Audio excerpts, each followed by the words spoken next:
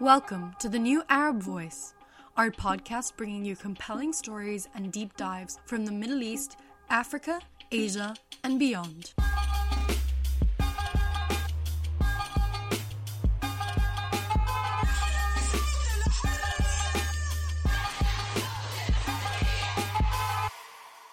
The world has found itself in an unprecedented situation due to the coronavirus pandemic. And the Middle East is not any different. In today's episode, I want to bring to light the heartwarming stories that have emerged from this tragedy. From the frontline medics and nurses to creatives and activists, individuals across the globe have band together to fight the virus that is changing the very fabric of our society. I'll be speaking to many brave individuals, including activists in Lebanon and artists in Palestine, to find out how everyone in their own capacity can band together to survive this trying time.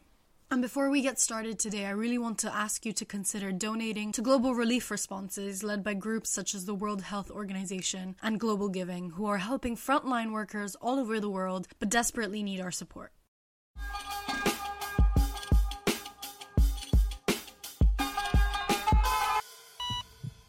Doctors everywhere are scrambling to find beds for their patients while simultaneously trying everything they can to save them from death.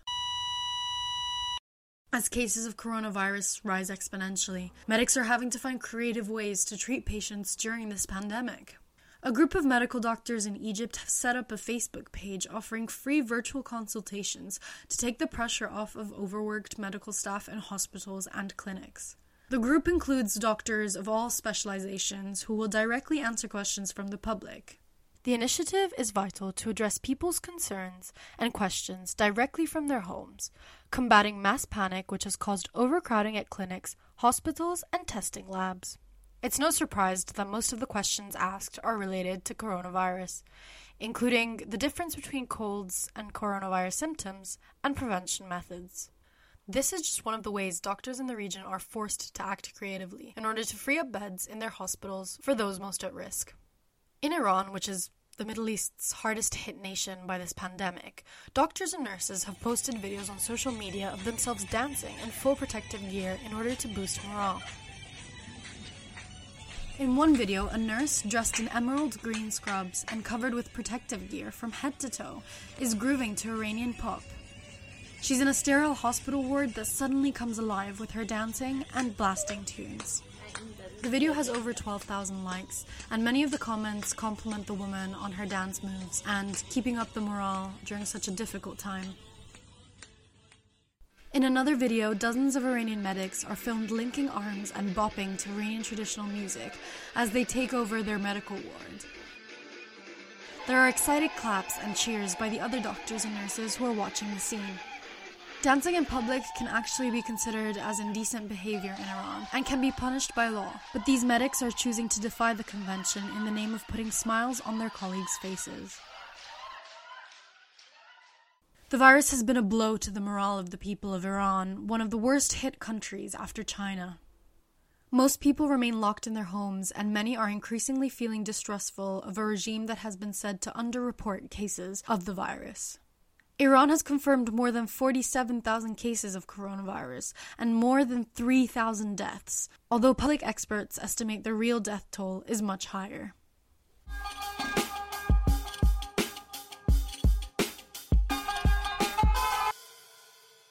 The pandemic has placed impossible strains on healthcare systems everywhere. While most cases of the coronavirus are mild and do not require hospitalization, a significant number of patients will still exhibit severe complications. Many of them will need breathing assistance through mechanical ventilators, but hospitals are dangerously low on these devices. Mechanical ventilation is used to take over the breathing process and help the lungs to breathe while the patient recovers. A breathing tube is inserted into the mouth. Once the tube is in place, the ventilator is then connected to it.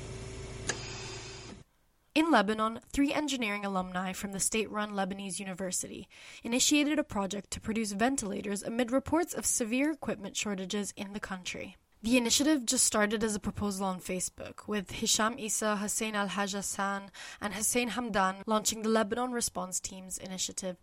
I spoke to Hisham about his work, and he told me the first warning signs that triggered his initiative came from Italy, one of the worst hit countries in the world. There was a lot of Lebanese doctors who work in Italy sending messages to their families in Lebanon not to underestimate coronavirus because they have serious issues in Italy and the number of respirators is not sufficient for the patients. They were saying that you have to stay at home. Here in Italy, we are receiving thousands of patients daily and the doctors don't have choices. They don't have enough machines to put all the patients on the respirators. They have to take a very hard decision to say that this patient, we will keep him on the respirator and this patient, we cannot put him on the respirator. It was very emotional. So I was thinking, so if we got such outbreak in Lebanon, we definitely will have a shortage in respirators.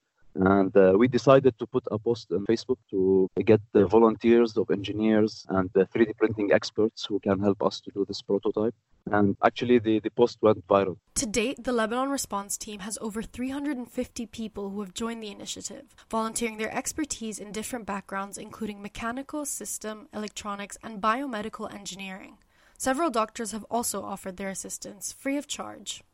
The ventilators now have a preliminary prototype that will be tested once completed, but the group is working on 8 other projects, including desperately needed face masks. Hisham says that his drive and motivation comes from his profession. Doctors doing their best to try to help, but the importance of engineering, I feel, is to serve the need. There is a need, you have to do a solution to help close this gap. So from this perspective, me and Hassan and Hamdan, we thought that we have to do something. It's easy task to decide that, yes, I want to do it. But when you get into it, there are a lot of details. You have to work on them because you are doing a machine which is going to keep the patient alive. This is the only machine which is keeping the patient alive until their lungs recover. The response team is now also holding meetings with officials from the Lebanese Ministries of Health and Labor, who are interested in developing the project further. The government was very supportive after our initiative. The ministry called for a meeting based on our initiative, actually, for all the Lebanese industrial people who has factories, who are used to do machines, to brainstorm and find out how we can accelerate such a project. So one of the best things which our initiative have achieved, this project become bigger than Hisham and Hamdan and Hassan. This project become in the level of Lebanon. And if you see now after our initiative, there is a huge number of teams are trying to work on the same respirator project, maybe different concepts. And many companies in Lebanon declared also they are working on respirator projects and they already have prototypes being tested now. Hisham tells me he wants his initiative to be an inspiration to all, and especially to engineers, in order to understand that individuals can truly make a difference. I want to say a small message to all the engineers and the colleagues, even the undergraduate students, that they don't underestimate their small ideas, because everything started in a small idea. Whenever they find a need in the society and for the people, it's actually a good idea.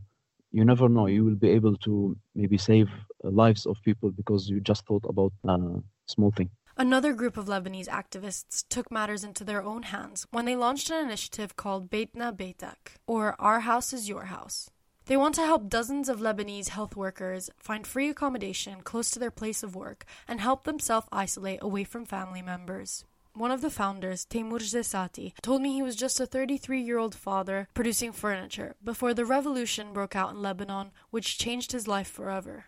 After the whole revolution, I started being a full-time activist on the streets, fighting for our rights and fighting for this revolution and to make a better Lebanon for all of us. We cleaned the streets, we did awareness campaigns, we distributed food for needy families. We organized and started a group of activists and kind of party, if you want, that is called Mintashrin. And then after that came Beitna Beitak.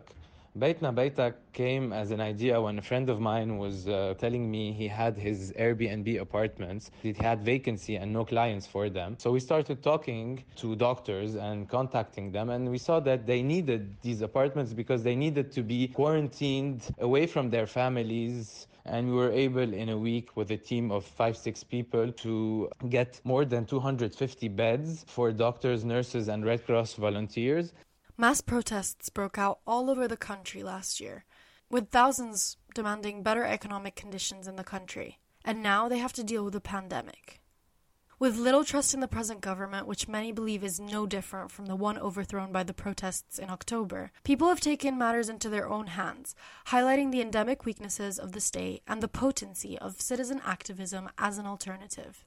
Taimur is one of those people. He believes that the government at this time cannot be trusted, and that vital initiatives like Beitna Beitak rely on individual responsibility. It's clear that the Lebanese people were smart enough to not wait for the government's green light to start quarantining themselves and doing initiatives like this for helping people with food and for helping especially with Beitna Beitak. The government is obviously underperforming as it has always been. People are too scared now to talk about the government too much, but obviously it's clear that with people donating all their monies to NGOs and to people like us, it means that they do not have faith in this government anymore, and they would not give a penny to this government because the government is doing nothing. So people have faith in people who were never part of this political system or this corruption. Taimur says having more volunteers can help his campaign grow.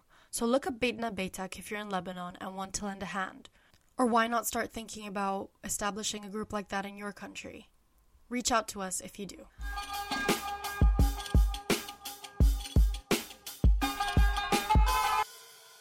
Another vital tool of defense that has been on short supply is the much sought-after face mask. To respond to the shortage, many business owners across the world have decided to tailor their production lines to make masks for doctors and the general public. In the West Bank, in the occupied Palestinian territories, a shoemaker by the name of Amjad Zagir has set up a mask factory almost overnight. Zagir's factory is now producing thousands of masks a day in the hope of avoiding a depletion of mask supplies for Palestinians. The United Nations has warned that a COVID-19 outbreak in Palestine could be disastrous, given the high poverty rates and weak health system struggling from decades of Israeli occupation.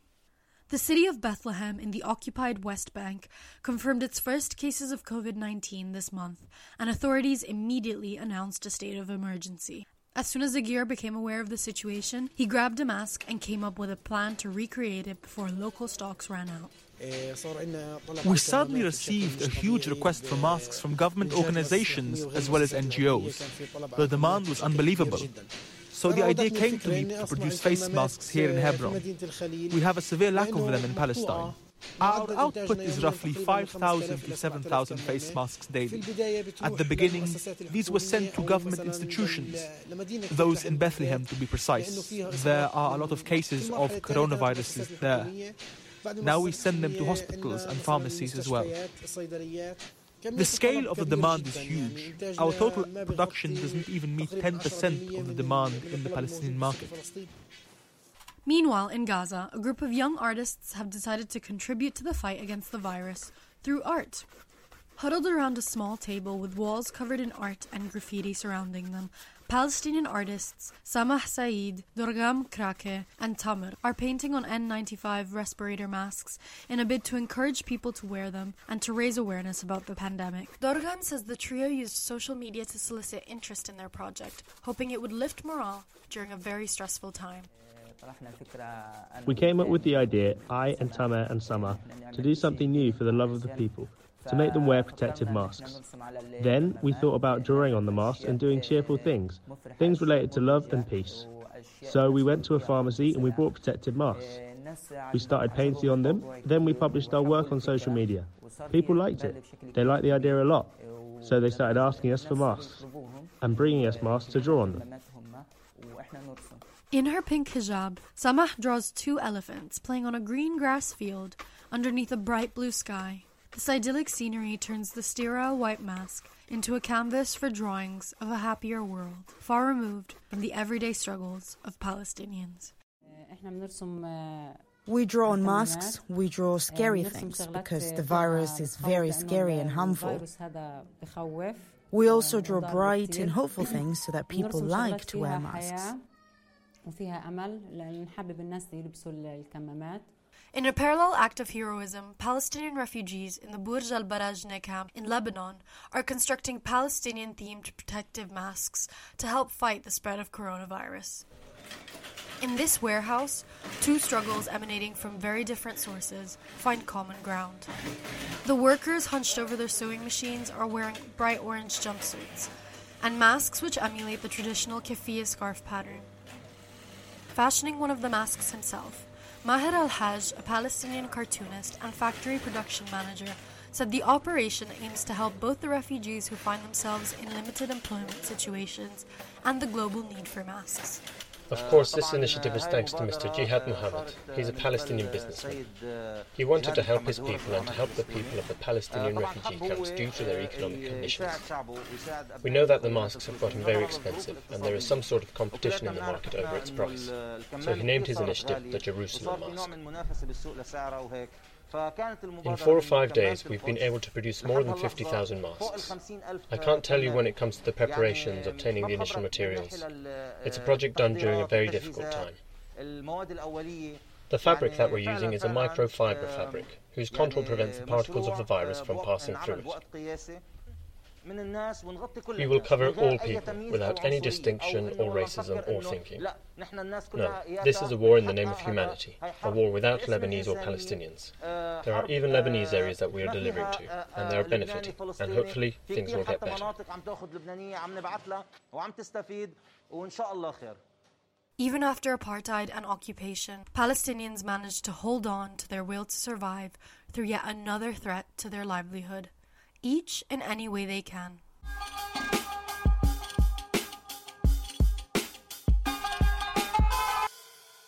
In Canonica d'Adda, a town in northern Italy, the streets are silent except for a small fruit and vegetable shop under the arches surrounding a small square. Stationed at the front of the store is a handmade sign. It reads, "10 years ago you welcomed me. Now I want to say thank you. If you need, take every fruit and vegetable that you see on this table for free. Everything will be well."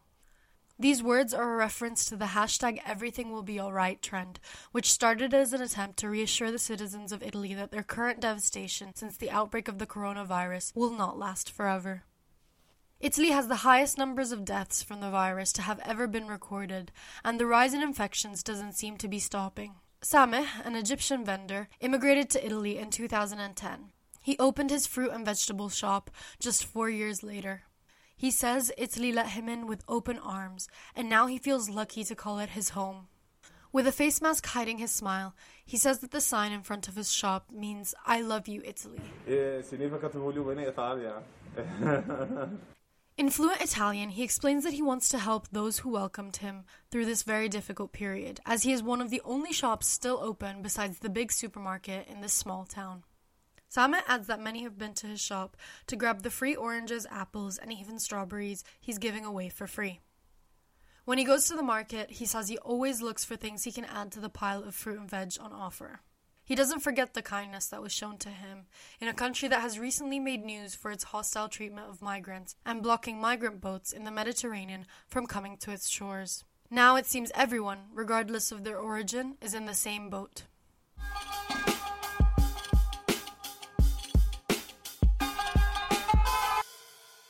While many all over the world are suffering indescribable tragedies due to the global pandemic, we want to acknowledge and thank all of the hardworking doctors and frontline responders who are working in strenuous conditions. Far too often in the past several years, they have been left underfunded and under-equipped, and yet today, they are our first line of defense and our best hope. If you can, please consider donating to global relief funds such as the World Health Organization and Global Giving, with many other groups responding to the crisis, some of which we have listed on a link in the podcast description.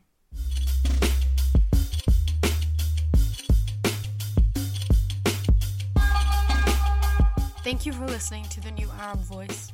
This episode was researched by Sara Khalil and Gasia Ohanes, and produced by myself, Gaia Karamazza.